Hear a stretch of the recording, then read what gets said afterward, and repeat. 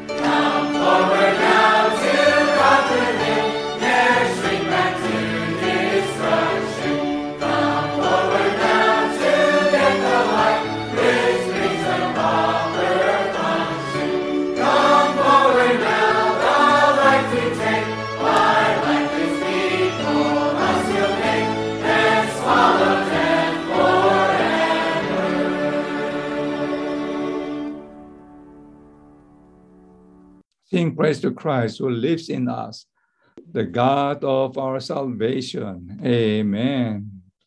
Amen. He saves us to the uttermost by his life-giving power. Amen. Never shrink back to destruction. Come forward now to get the life, Amen. which brings the proper function. Come forward now the life to take. My life is people as he'll make, and swallow death forever. Amen. His life is fully qualified to bring us through to glory. But it not his tested life would be another story. Yes. Amen. Amen. His flesh to save us to the full. His life is operating. He's doing everything for us, just all for our perfecting. Our life is failure at its best. Only his life can stand the test. His life brings full salvation. Amen. Amen. Amen. Amen. Amen. Amen. He saves us to the uttermost. Amen. Amen. Continue, sister. Yes, he is living now to intercede, Amen. continuing forever. Amen. Amen. He undertakes Amen. into the age. Amen. Priesthood changes never. Amen. Amen. He always lives to intercede. Amen. Oh, Amen. such a high Amen. priest. Oh, he Amen. is higher than the Amen. heavens. Amen. Amen. Amen. He saves us Amen. to the uttermost by his Amen. life-giving power, Amen. transfusing Amen. himself into us. He saves us Amen. hour by hour. Amen. Yes. Amen. Amen. He's pledged to save us to the full. His life is operating. He's doing everything for us. Amen. Amen. This all Amen. our perfecting. Amen. Amen. Amen. Amen. Amen. Amen. Amen. Thank you, Lord. You're a constituted high priest, our Lord, to be a real life healer. Thank you, Lord. You're the one who gives us life. Hallelujah. Amen. You're the one Amen. who delivers us from ourselves. Oh, Lord, your love is Amen. indestructible. Thank you, Lord. Amen. Save us to the full. Lord, you are fully able. We praise you, Lord. Praise the Lord. Amen. Yes. His life is fully qualified Yes. to bring us through to glory. Amen. If not for his tested life, it will be another story. His life Amen. was fully tried on earth. To crucifixion from his birth, he passed through death and Hades, and now his life is fully qualified Amen. to bring us Amen. to glory. Amen. Amen. Praise God, he's fully able. Well, we're going to Amen. sing this again, and maybe from the hymn, we would like to appreciate this Christ that we're talking. He is the high priest. And this high priest is being called Melchizedek. And there are two orders of priesthood in the Old Testament. One is the order of Aaron, one is the order of Melchizedek. But Melchizedek comes before the order of Aaron. That is during the time of Abraham. And many times when we think about the priest, we are just thinking about the one who offers sacrifice on behalf of our sin, on behalf of our failures. But that is mainly referring to Aaron. But the high priest, according to the order of Melchizedek, is not just to take care of our salvation. Basically, it's take care for our nourishment. It's take care of feeding us. Now, we were quite impressed, the one who saved us, being our high priest, being the priest of order of Aaron, take care, bear our sins. But here, we want to see the order of Melchizedek. In other words, it's not just to save the sinners, but to produce the overcomers. Amen. This is what we need today in the church life. We not just make some altar call and bring people to the Lord and baptize them, and then what next? No. Today in the church life, we need a group of people who are not only enjoying the priesthood of Melchizedek, even one with the Melchizedek. We need a big number of people. Oh, may we all, one with our Melchizedek. His ministry is the ministry of feeding, minister bread and wine.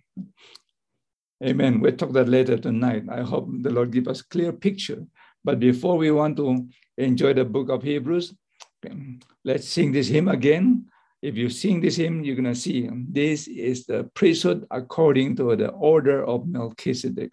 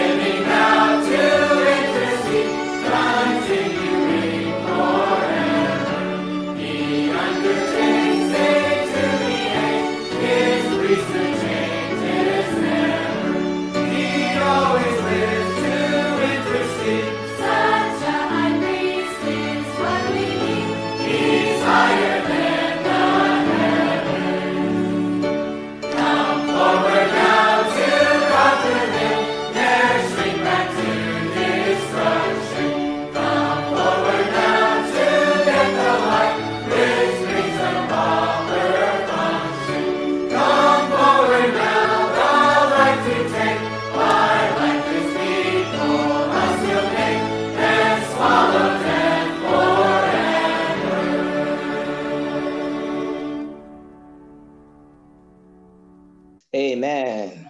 Amen. Amen. Amen. His priesthood changes never. He always lives to intercede. Amen. Is what we need. He's higher than the heavens. Amen. He lives now to intercede, continuing forever. He undertakes Amen. into the age. His Amen. priesthood changes never. He always loves to intercede. Such a high priest is what we need. He's What we higher need. than the heavens. Amen. Amen. Come forward now to get the life. Sister Lucy, continue. It's me and you again. Amen. Oh, such a high priest is what we need. Amen. Yes, Oh, Amen. you are our high priest. Amen. Oh, great high priest who is always interceding on our behalf. Oh Lord. Amen.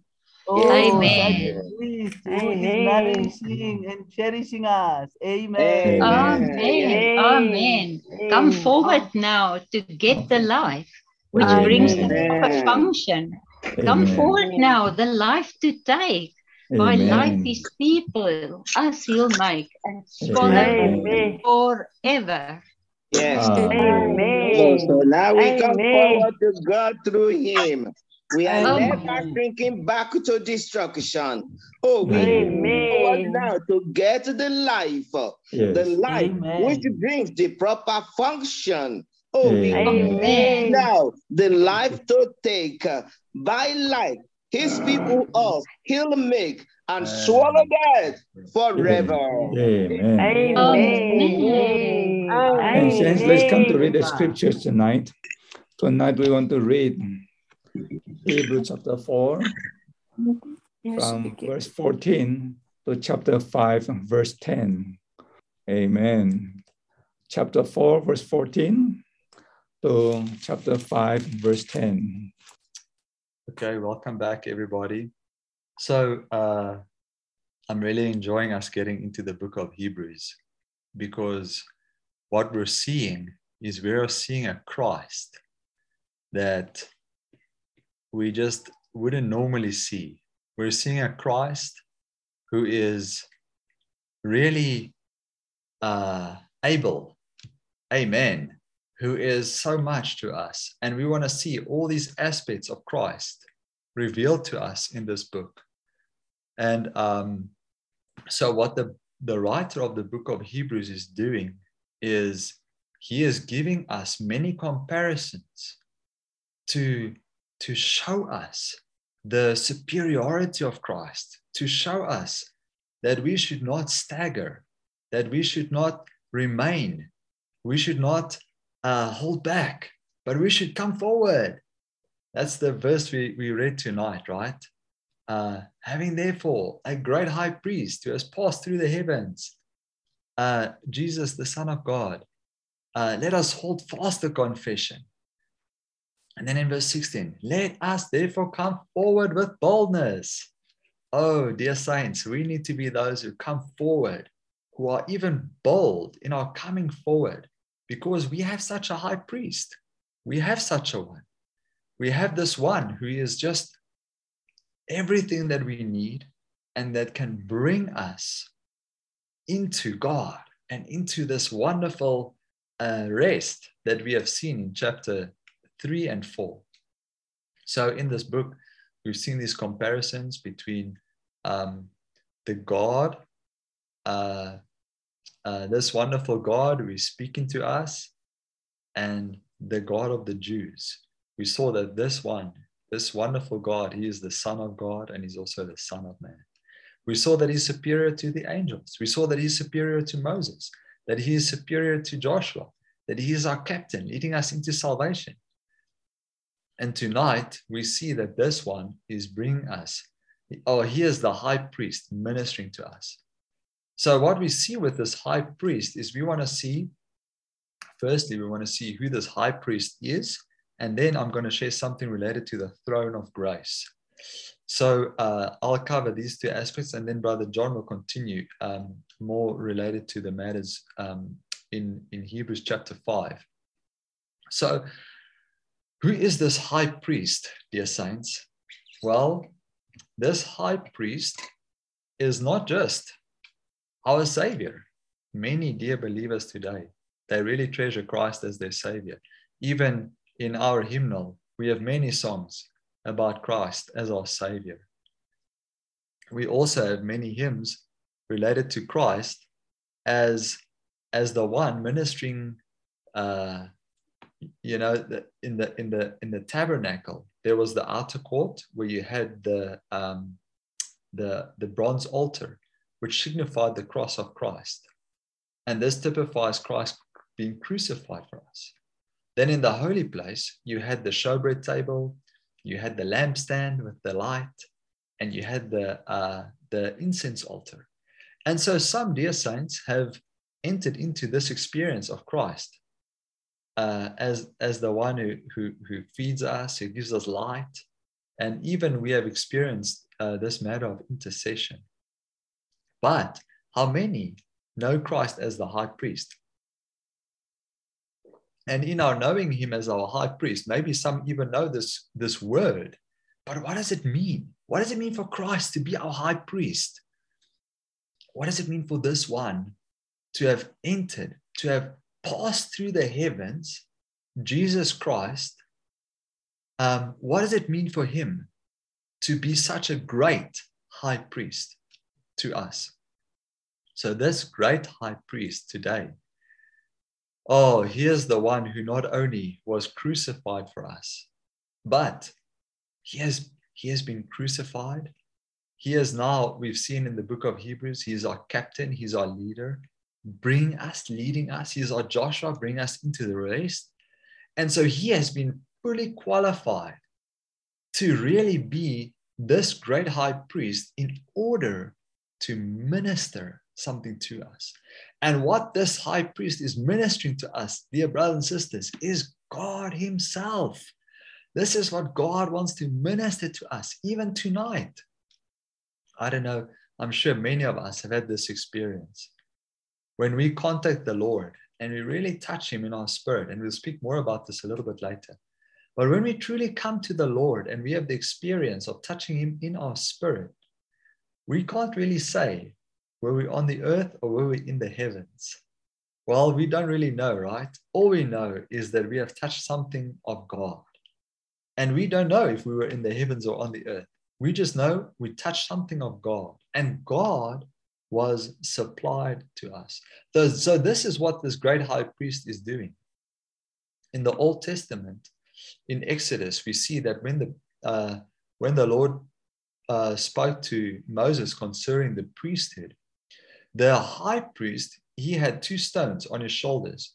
And these 2 stones, on these stones were engraved the names of the children of Israel, the 12 sons of Israel, the 12 tribes. And then on his breast, he also had 12 stones. And these 12 stones again had the names of the tribes of Israel written, engraved on it. So what this signifies is that the high priest, he bore God's children on his shoulders, which signifies strength. So he had this ability, he had this strength to bear God's children. And then not only did he have the strength, but he also had the love. He also had them on his breast. So he loved them. Oh, dear saints, we have such a high priest who bears us in his strength, on his shoulders, and who in love brings us before God on his breast. And because he is such a high priest to us, he brings us and is encouraging us. Listen, don't shrink back, but come forward. You have such a high priest. You can come forward. So because we have such a high priest who is in the heavens tonight, today, we can come forward even with boldness.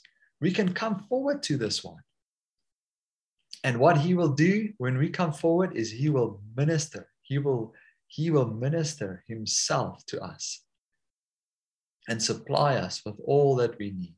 Okay, so let's get into this matter of Christ being this great high priest.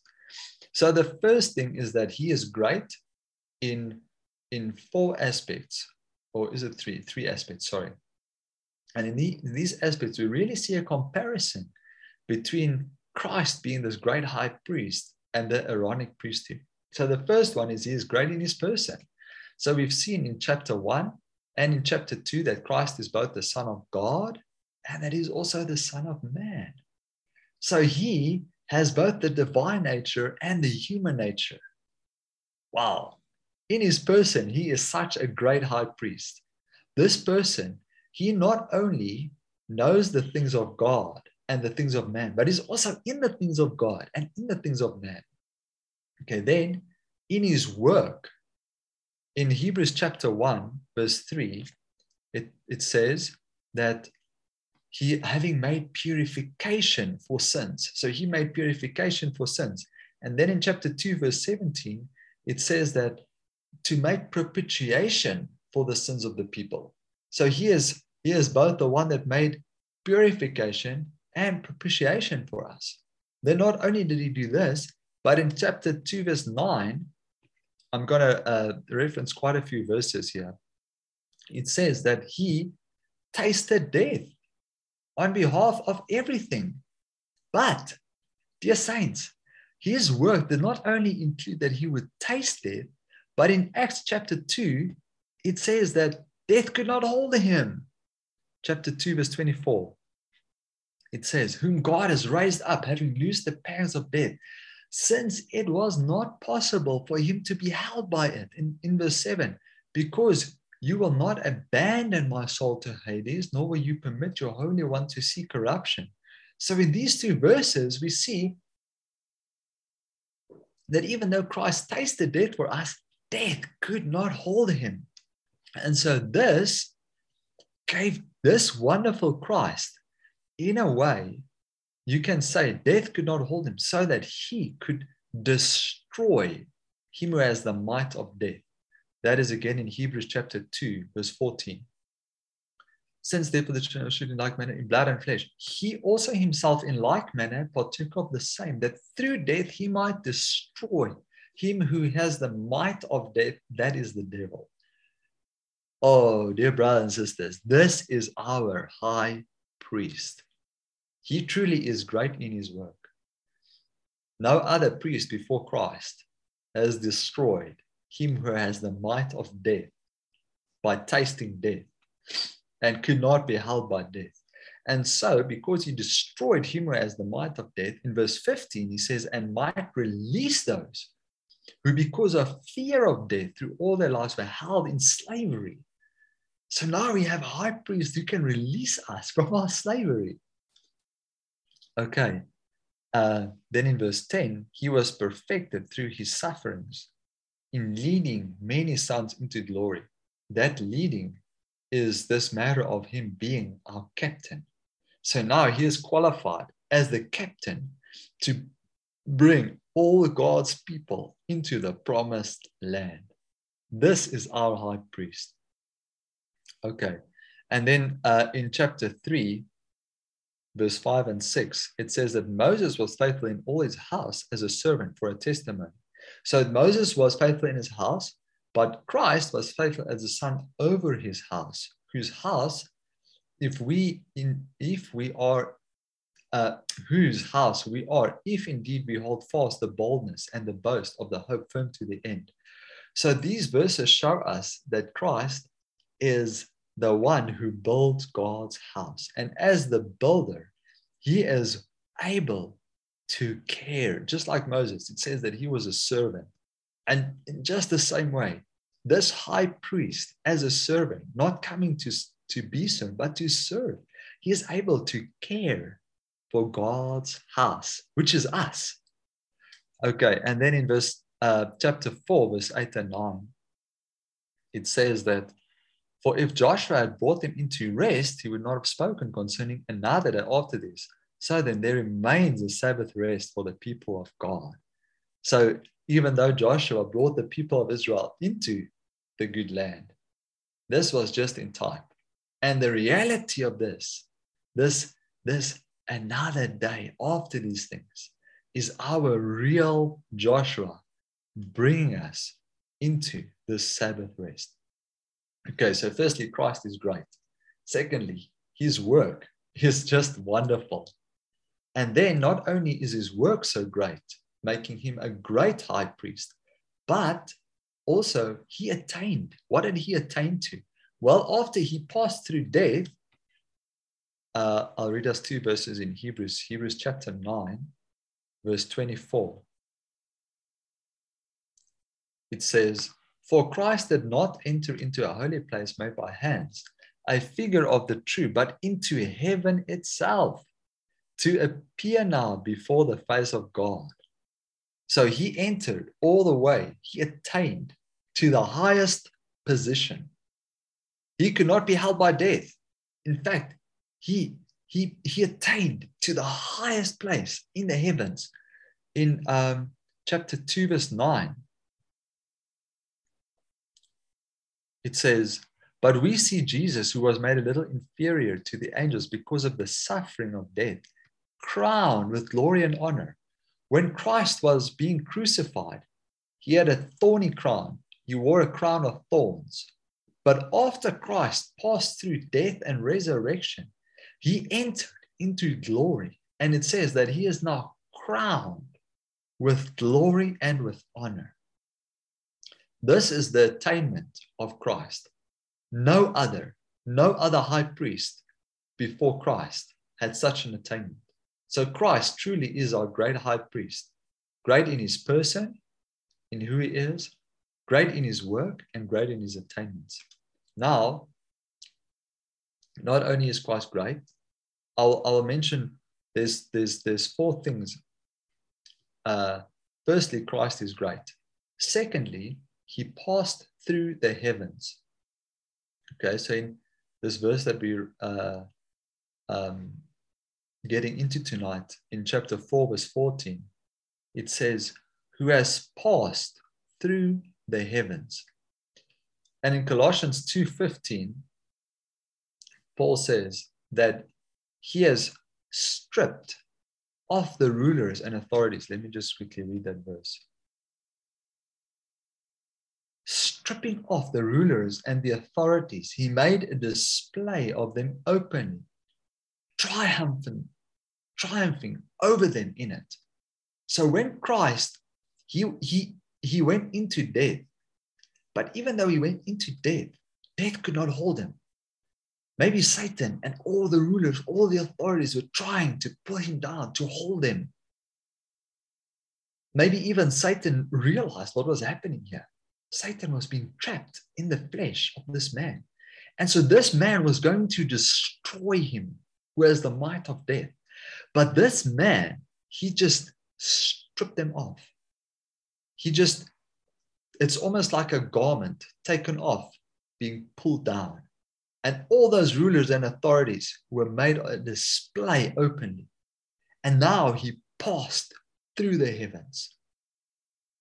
So, dear saints, may we begin to know and experience Christ.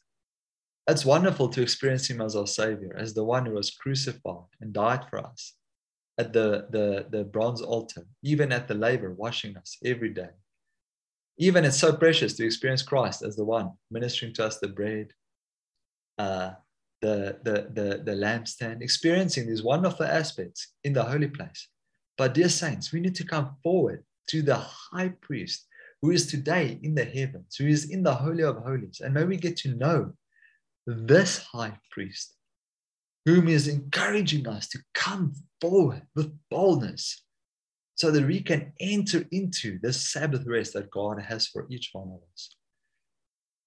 Okay, now the two last things that is mentioned in Hebrews related to this matter of Christ being this great high priest is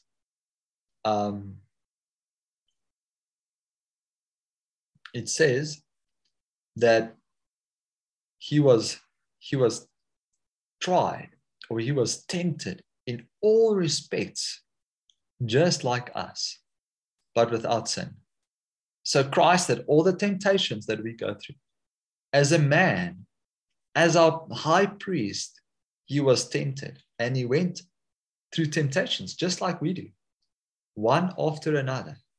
There were many temptations that were coming against the Lord, just like we experience. But yet, not in a single one of these temptations did sin have a hold on him. Was there a shortage? Was there a failure on Christ's side? Yet, without sin, this high priest, even though he was tempted, sin could not penetrate him. It couldn't get inside of him. So now, the fourth aspect to this great high priest is that he is now able to sympathize with us. Oh, dear brothers and sisters, don't you feel this is just so wonderful?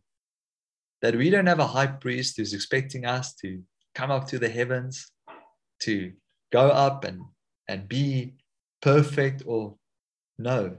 In verse 15 it says, for we do not have a high priest who cannot be touched with the feeling of our weaknesses.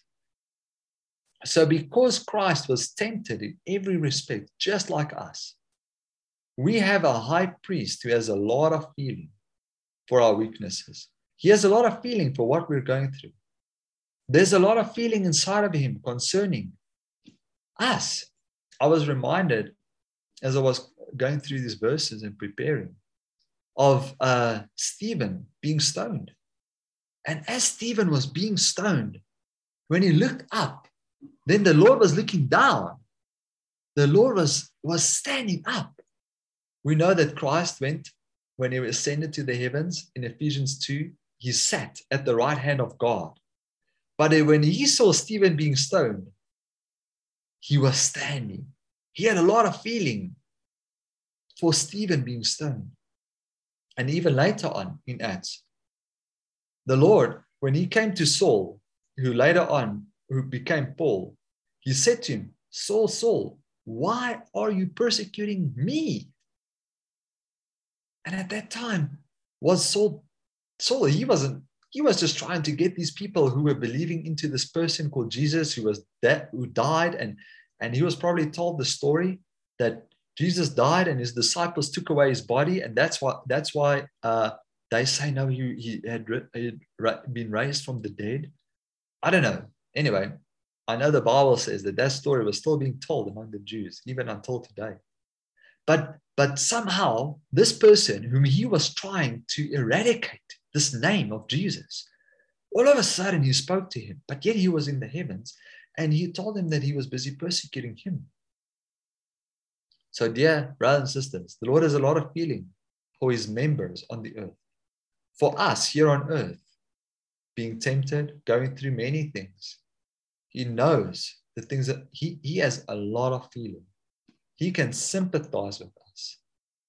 And this sympathy, I just feel like this is so precious, because in the midst of our human situation and environment, we have a high priest who desires to minister, who desires to dispense, who desires to bring us to the throne of grace. Okay, so we have such a high priest. Dear saints, he is great in his person, in his work, and in his attainments. No other high priest has ever attained to any of those like our Lord Jesus. So he is great. Not only is he great, he is also, what was the second point? He passed through the heavens. He has attained, he passed through the heavens. But not only is he today in the heavens, he is also one who was tempted in every respect like us. And because he was tempted, he's able to sympathize with our weakness. Okay, and now we come to this matter of the throne of grace. So this throne of grace is signified by the propitiation cover. Now the propitiation cover, in the Old Testament, it was a lid that covered the ark. And inside of the ark, we know there were the law. So, but there was this propitiation cover, and it was sprinkled with blood, showing us that the priest, when the Lord looked on the propitiation cover, he saw the blood, right? So this throne, yes, in Revelation chapter 4, it is the throne of God. And in Revelation chapter 5, we see it's the throne that executes God's judgment and authority. But this throne of God's authority is to the unbelievers and toward God's enemy. But to us, it is the throne of grace. It is the throne. That's what verse 16 says. Come forward with boldness to the throne of grace. To a throne, the believers have a throne of grace, a propitiation place where we can meet with God, where we can enter into this Shekinah glory, the very presence of God. Okay, so this throne of God in Revelation, we see that it's the throne of authority, but later on, in Revelation 21, it's the throne of God and of the Lamb. And what do we see coming out of this throne of God and of the Lamb? It's not judgment. It's not trying to execute authority upon us. But this throne of God and of the Lamb flows out a river. There is a river of water of life proceeding out of the throne of God and of the Lamb. And on this side and on that side of this river, there is a tree of life to nourish God's people. So the throne of grace is this throne of God and of the Lamb. There is a Lamb on the throne. God in the Lamb is flowing as the Spirit to reach us and flow out a river of living water and a tree to nourish us. Okay, now, how do we access this throne of grace? That is actually revealed to us in Hebrews chapter 4, verse 12, where we heard last week, we covered this matter of the word of God being living and operative, sharper than any two-edged sword, and piercing even to the dividing of soul and spirit. So there needs to be this dividing between our soul and our spirit. Actually, dear brothers and sisters, our spirit today is God's habitation. It is where God is dwelling. In Ephesians chapter 2, let me just quickly read that verse. Verse 22, I believe it is. It says, in whom you also are being built together into a dwelling place of God in spirit. So what Christ did is he came as the ladder.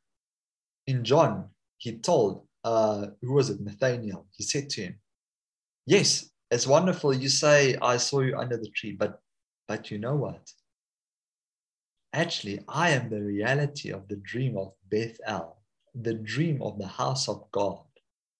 That house of God, that dream, that house is on the earth, but there is a ladder joining the house of God with the heavens. And upon this ladder, there was a gate of heaven, right? So as soon as you touch the house of God, which is your spirit, according to Ephesians 2, then there is what you will experience. You experience a ladder joining you here on the earth with Christ who's in the heavens. And just like electricity flows in a current joining your house. I have light here. I have a computer working. I can speak to all of you over, I don't know, the signals and things. But there is we are joined to the power plant, yet we're not at the power plant. I don't have to go to the power station to switch on my light. No, there just needs to be a joining. As long as there's a flow of electricity, as long as the power station is working and functioning, there will be a supply.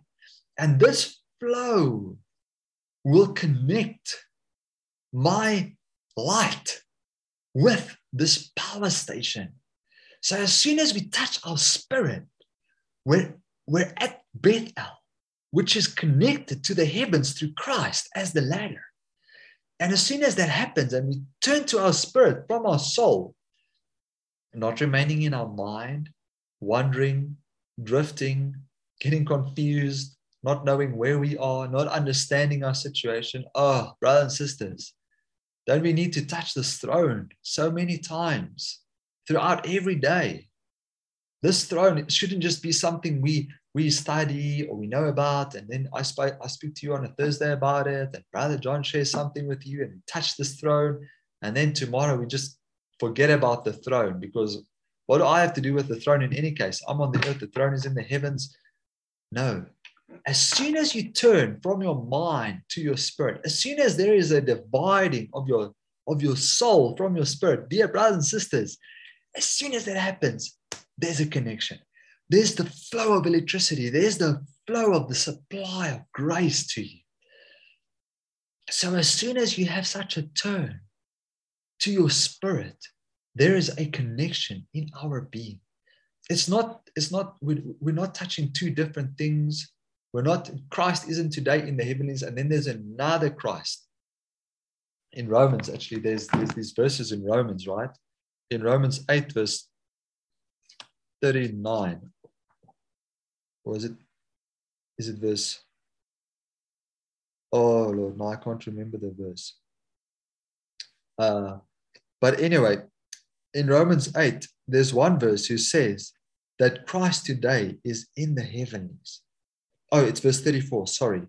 Who is he who condemns? It is Christ Jesus who died, and rather who was raised, who is also at the right hand of God. Okay, so this verse clearly tells us Christ today is at the right hand of God. Okay, but what does verse 10 say? But if Christ is in you, so where is Christ? Is he at the right hand of God, or is he in you? He is just both. He's not two Christs. We don't have one Christ in us and one Christ in the heavens. There is a direct connection between us and the Christ in the heavens. This throne of grace is a reality to us today, brothers and sisters. As soon as we touch, it is a matter of our spirit. Oh, I do hope that we would be impressed with this matter. We have a high priest who is today in the heavens, who has passed through the heavens, who can be touched with the feeling of our weaknesses, who is tempted, and he is he's encouraging us. Today he's in the heavens. He's interceding for us even, that we would break through and touch this throne of grace. And then what do we find at this throne of grace? It says that we may receive mercy and find grace for timely help. Mercy reaches us in a very pitiful situation. When the prodigal son came back to the father didn't just say, welcome back, son. I see you have a need. You have a very timely need. You're probably starving. Let's go sit at the table. No, what did he do? He first reached him in his mercy. In his mercy, this pitiful son, this pitiful sinner, not deserving the grace. He even came to him and he said to him, Father, I don't deserve to be your son anymore. I'm just going to be like one of his servants. Please, I just want food. Then his father said to him, no. I'm going to make you a son. Yes, you're in a pitiful condition, but you know what? Bring out the best robe. Let me put a ring on your finger. Let me put sandals on your feet. So mercy is reaching us in our pitiful state.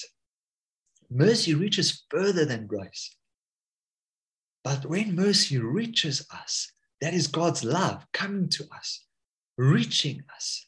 We need to come to this throne that we may receive mercy. So often we just come to the Lord and we can just tell him, Lord, I'm just in a pitiful situation. Just have mercy on me. And then the Lord will say to you, come, my son, come, my daughter, my dear child, come, let me clothe you in my righteousness, the righteousness of my son. And then when we clothe in this righteousness and we're given this ring and we're given sandals, then he slays the fattened calf. Then we come and we find grace. We find the supply. We find a supply of grace for timely help. And this is what Paul experienced. I think it's 2 Corinthians chapter 12. He speaks about the thorn in his flesh, buffeting him. And then 3 times he beseeched the Lord to remove the thorn. What did the Lord say to him? My grace is sufficient for you. I want you to know me as the high priest. I want you to know the throne of grace. This throne to which you have access at any time, all the time. This is not a power plant that will have power failures. This is not a power plant that needs services. This is not a power plant who will just supply what you need. This supply is an abundant supply. My grace is sufficient for you. So the Lord wants us to experience him in this way, coming forward to this throne. So dear brothers and sisters, may we be the real Hebrews tonight, even tomorrow, even in our whole Christian life would be this life of crossing over, coming forward with boldness, because we have this high priest. We have this one who is qualified. He meets all of the requirements. He is the most qualified person in the universe to be our high priest, to minister to us, to supply us, so that we can come forward and receive mercy and find grace meeting every single one of our needs. This is our real need. This life of heaven reaching us in our spirit. Okay. Amen. I think I'll stop there, and then Brother John, you can continue, brother. Amen. Wow, that's quite a wonderful picture to see the high priest and the throne. And this is how Paul, or the author of this book, shows us this very Christ. He is the great high priest. At the same time, this great high priest, he is on the throne of grace. So when Adrian described this too, I just say, wonderful picture. This great high priest is so great in many aspects. And you see this 4 aspects that how he shows us. And number 1, he is great. Number 2, he is passed through the heavens. And number 3, he passed through all the trial and tests. And number 4, he touched our feeling. Wonderful. Amen. So if you got your Bible, go on chapter 4, verse 14 and 15. These are the 4 aspects of our great high priest, of Christ being our great high priest. Number 1, he is great. Okay. On top of great, you write number 1 there. And Adrian mentioned about the 3 aspects of his greatness. And number 2, he passed through the heavens. Did you see the word heavens? Encircle the word S, plural, at the end of heavens. He not only passed through heaven, but many, many layers of heavens. Amen. This is our great high priest. I just feel so much to see here. Okay. Many layers of heavens he passed through. And number 3, in chapter 4, verse 15, one who has been tempted in all respect like us. He is great high priest. He is great because he has been tempted in all respect like us. And number 4, in verse 15, he can touch with the feeling of our weaknesses. Saints, whatever you experience, he can sympathize. He understands. And he touches with the feeling of our weaknesses. He's not only high, passed through the heavens, but he's here, touch our feelings. Wonderful. Amen. Did you write this for? To see that how this Christ, he is superior than just Aaron. All this, Aaron did not touch all of them. And he's different with Aaron because of all these 4 aspects. And now I'd like to touch about the second aspect of this great high priest. And I want to talk about, he is in the order of Melchizedek. He is not just like Aaron. There are 2 kinds, or there are 2 orders of priesthood. One is according to the order of Aaron, one's according to the order of Melchizedek. And this one we want to see how the author expressed this very Christ is much more superior than Aaron. And secondly, he also say this very Christ, he was glorified by God. Not only chosen by men like Aaron, but he was glorified by God. And number 3, this high priest, Christ is like Melchizedek. Now, did you get this picture? He wants to describe how Christ is superior than Aaron. Number one, he showed us this very Christ in Aaron is just a type, but Christ is the reality. So he is the reality of the type. He's superior than Aaron. And did you see that picture? That how the picture in the Old Testament, the high priest, they go through all the way from the altar, pass through the laver, pass through the holy place, and then at the end of the holy place, there is an incense altar, which is in the heaven. All our prayer is in the incense altar that connected to the heaven. But he passed through the incense altar, get into the Holy of Holies. This is Christ. No, he's passed through the heavens. I know heaven is very high, but I never see there's a place called higher than the heavens. And this all just the type. But Christ is the reality. Without the picture, we even don't know where is Christ. Did you see that type? It's just to explain how this very Christ is the reality of all this type. And this very Christ, and after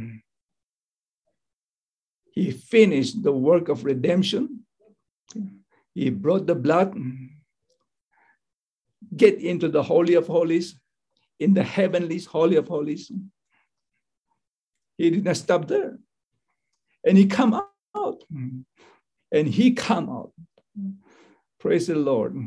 He come out to minister himself to us. This very Christ being our high priest. He was not, even he been like us, but he was not bound by the weaknesses, by his weaknesses. All right. Anyway, like Aaron, he has been bound by his weaknesses. Okay. But this Christ, let me tell you here, chapter 5, verse 2. This Christ, he is able to exercise compassion toward the ignorant and the erring, since he is also encompasses with weaknesses. That is Aaron. In verse 2, that's talking about Aaron. Aaron is exercises compassion toward the ignorant and all the loose or the erring. Erring, that means all the error. Because Aaron also was encompasses, was bound by weaknesses. But Christ, he was not bound by his weaknesses. Yet, he is able to sympathize our weaknesses. He is able to exercise his forbearance toward us, that our ignorance, our being astray, we being astray. That erring means astray. We were encompassed, we were bound by all our ignorance and we've been astray. But Christ never been bound by this like Aaron. Yet he able to sympathize us because he passed through a lot of trials.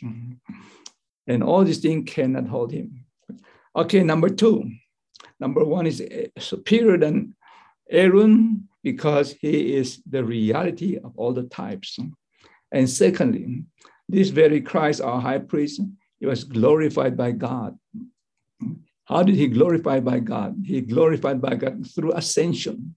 In verse 5, so also Christ did not glorify himself in becoming a high priest, but it was glorified by God, the one who said to him, you are my son. This day I have begotten you. He was glorified by God. And this Christ as a high priest, he not only have honor, but he also have glory. Look at the footnote here on footnote 5.1. At the middle part, with Christ as the high priest, he is not only honor, but also with glory. Not only the preciousness of his position, that position talking about his honor, but also the splendor of his person. This very Christ, he not only has honor, but he also has glory. The resurrection, referring to his glory. In resurrection, he was glorified by the Father. The preciousness of his person has been released. Aaron has the honor, but there's no glory. But Christ, he has honor and his glory. And in resurrection, he also, in verse 7, he was also being saved out of death. Aaron do not glorified in resurrection. Death can hold him. He cannot carry on. But Christ was being saved out of death. He was glorified by God in glory. Second, how did he glorify by God? He glorified by God in ascension. In verse 6, that's wonderful part, that even as also in another place, he said, you are a priest forever, according to the order of Melchizedek. That part comes from Psalms 110, verse 1 to verse 4, referring Christ's ascension and his enthronement. In Christ's ascension, the Father saying, you are my son, I have begotten you. That verse is referring in Christ, not only in resurrection, but in ascension. That ascension bring him to enthronement. It is point out that Christ, he overcome all the earthly things, overcome all the frustrating things that attack him. Now, that ascension is a wonderful picture that how Christ being glorified by God. God did not glorify Aaron in that way, but God glorified Christ in this way, that you are my son. And then what did he say?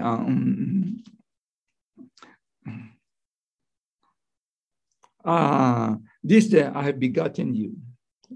That ascension is come from the picture of Colossians 2:15. Adrian mentioned that verse earlier. I like to mention that verse again. Okay? And I hope that you have something right on that verse. Colossians 2:15. That is in his resurrection and in his ascension. Not only he rise up from the dead, but especially in his ascension. That verse 15. Verse 14 is talking about his resurrection on the cross and his resurrection. And verse 15 talking about his ascension. In his ascension, he's stripping off the ruler and the authorities, and he made a display of them openly, triumphant over them in it. When Christ in his ascension, and all this evil spirit, all the rulers on authority, and all the anything that belonged to Satan, they come to hold him. They come to stop him. But he just stripped them off. Just like you're tearing your garment. Or, you must imagine just like a light of flies will come but the Lord just chased them all away. And all those flies just not only run away, they died. They're doomed. The Lord just stripped them down. Now, you must see, when Christ, in his ascension, is not just like a rocket just shooting up. No, a lot of rulers, authorities, they come to hold him. Otherwise, how that verse stripping off is here. That means they come, then Christ is stripping them off. Amen. Did you see that ascension? That ascension is Christ. On one hand, he stripped all these evil things. On the other hand, we being captured by Christ, he brought us together to the Father. If you see this picture, then you will see Satan among the believers. He has no power at all. And the Lord, in his ascension, in his enthronement, he became the Lord. And all this evil power, all these rulers, all these authorities, they cannot do anything. Well, I would like to tell you, I really appreciate the truth that what we saw. Look, we go to preach the gospel. No one touches us. No one touches. Do you think that is not just that easy? Do you think the enemy just allow you to do this? No. If you do not have Christ, you do this. If Christ did not ascension, you do this. Do you think Satan will never touch you? It's because of Christ's ascension. He stripped all this off. He's the Lord of all. He's the one on the throne. Nothing can touch us. Praise the Lord. Amen. That is his ascension. He overcome all the earthly things. And in ascension, he stripped off all the principalities, all the power, and make a show to them, just like all the flies. He just used a duster, duster feather or feather duster. Just swing then all the flies just run away. In fact, all the flies die. Praise the Lord. This is Christ. And okay, now let me touch about number one. He is the reality of Aaron. Number two, he is glorified by God. You have Aaron, you have God. And number three, he is just like Melchizedek. Christ is higher than Aaron because he like Melchizedek. He is identified the picture of Melchizedek. And according to the Bible, we know that where Melchizedek come from, okay? That is come from Genesis 14. The first time the priest is recorded is in Genesis 14. And that Melchizedek came before Aaron. Aaron is in Exodus. Melchizedek is in Genesis. And the first record in the Bible set a principle of that matter. And Melchizedek was mentioned first time in Bible, Genesis 14. And he did come not with the descendant of Abraham, but he came with Abraham himself. He come to meet Abraham. Why he come to meet Abraham? As you know, before Abraham, man race was created by God. And all this created race fall into degradation. Even they have fallen into the land of idolatry, into Chaldea. the land of idols. Everything just idols. And at that time, that created race, that God cannot continue with that created race. But he cannot forsake them forever. So out of the created race, God came to call Abraham. So Abraham is the father of the called race. And during this time, all God's focus is not on created race, but on the called race. He may already give up the created race. Let them do what they want to do. Okay? They worship idols. They keep going on. And here, we all like that. We are doing good, doing bad in the fallen race. Ethic and ethics is all in the fallen race. But God called us. That calling is something full of significance. God's calling is more significant than God's creation. God's creation, they forbid God, they forsook God, and God came to call Abraham. He is the beginning of the called race. And what I like to say is that wonderful to see this picture where Melchizedek comes, that this very God came to visit the father of the called race in a position of Melchizedek. Wonderful.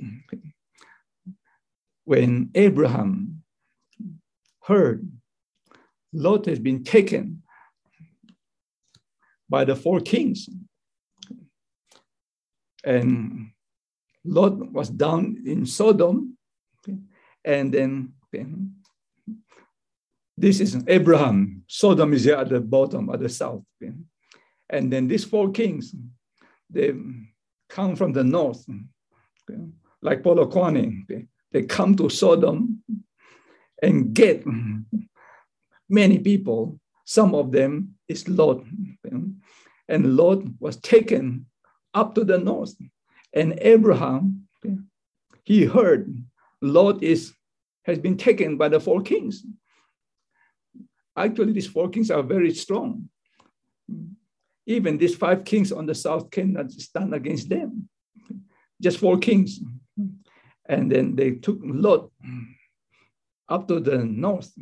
And Abraham brought the strong men in his house, only 318. Do you think they're really strong? I don't know. But anyhow, he went up all the way, chased them, I think up to Dan. Dan is there in Polokwane up there. And then they bring back Lot. And on his way coming back down, I'm sure he did not defeat them, but they just took Lot. Maybe these 4 kings, they go to another place and fight. And that's why it's empty. I'm not sure. But anyway, but Abraham and his 318 strong men, they took Lot. Lot, come home. You are not belong to these 4 kings. And on his coming back, and Melchizedek meet Abraham on the way.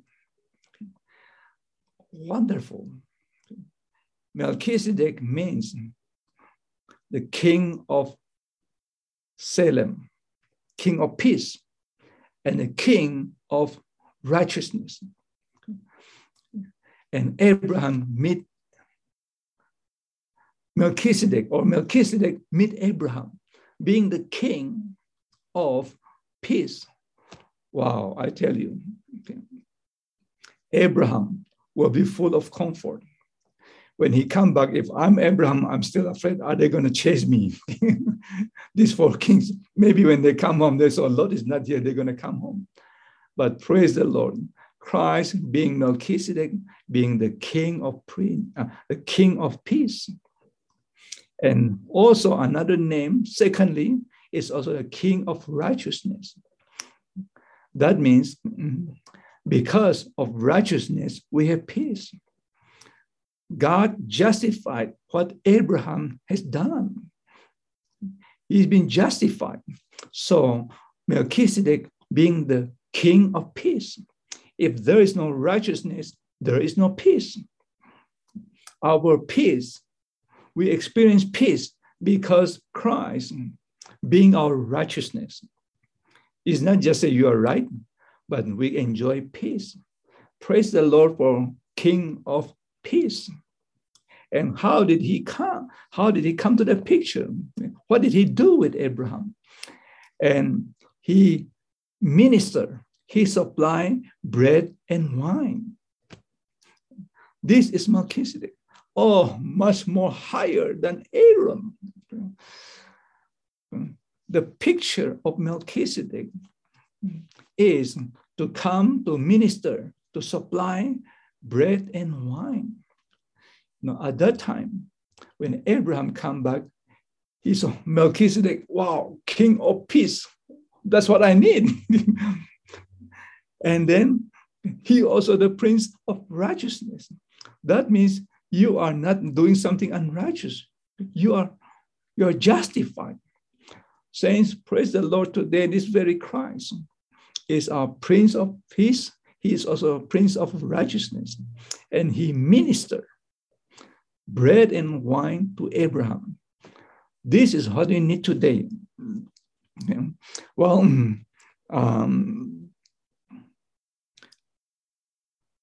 when we come to Hebrews 7, we'll see that Prince of Peace, Melchizedek, who is he? Is no father, no mother, no ancestor, and no end of life, no beginning of the days. Where do you come from? Melchizedek come in a very mysterious way. After this very Christ, as we said, he finished the work of redemption, and he passed through the heavens, entered into the Holy of Holies, and from God, and he come to visit us and minister life to us, minister bread and wine to us. Bread signifies life. He's the bread of life. He feed us, nourish us, shepherd us, and wine typify his blood to quench all, to take care of all our failures. And here the wine signify, or the blood signified by the wine, not by the water, but it's full of life. Man, after fall, we were under the burning of the judgment. We were thirsty. But now he come, he not only feed us with life, but he also feed us with wine, with bread and wine, just like the Lord Jesus. He sit with his disciples and he break bread and feed them with wine. This is how the Lord being the real picture of Melchizedek. In Matthew 26, when the Lord sitting with his disciples, they have the Lord's table meeting there with bread and wine. Did you see that picture? Is Melchizedek. He is the real Melchizedek. Just like I'm not sure, that's all these disciples, they enjoy the bread and wine. They say, oh, that is Genesis 14. Nobody knows that. Until Hebrew chapter 5, we see that is the type and this is the reality. Well, he come to us in a very mysterious way that you don't know where he come from. There is no beginning of the days. There's no end of the life. He continue to be with us. No beginning, no end. He is always with us. What a wonderful. high priest. Compared to Aaron, Aaron at the end, he has to die. But this high priest, he never died. No beginning, no end. He just always be with us in a very mysterious way. Well, my time is up. I'd like to tell you, this is what we need today in the church life. We not only baptize people, there's a big need today that we want to enjoy his being our Melchizedek. We not just bring people around the altar and say, you have to repent. No.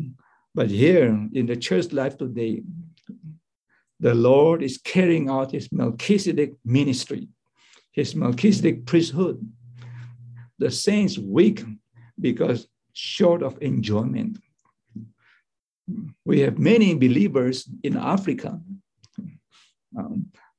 but how many are being strengthened by the enjoyment of our high priest? Now, this mother of Melchizedek, he is not just save the sinners, but he's strengthening the overcomers, those who fight for God's interest. Amen. May this be our picture to see this very high priest today. He is the king of peace. He is the king of righteousness, but he did not come as a king. Sorry, but he did not serve as a king. He served as a priest.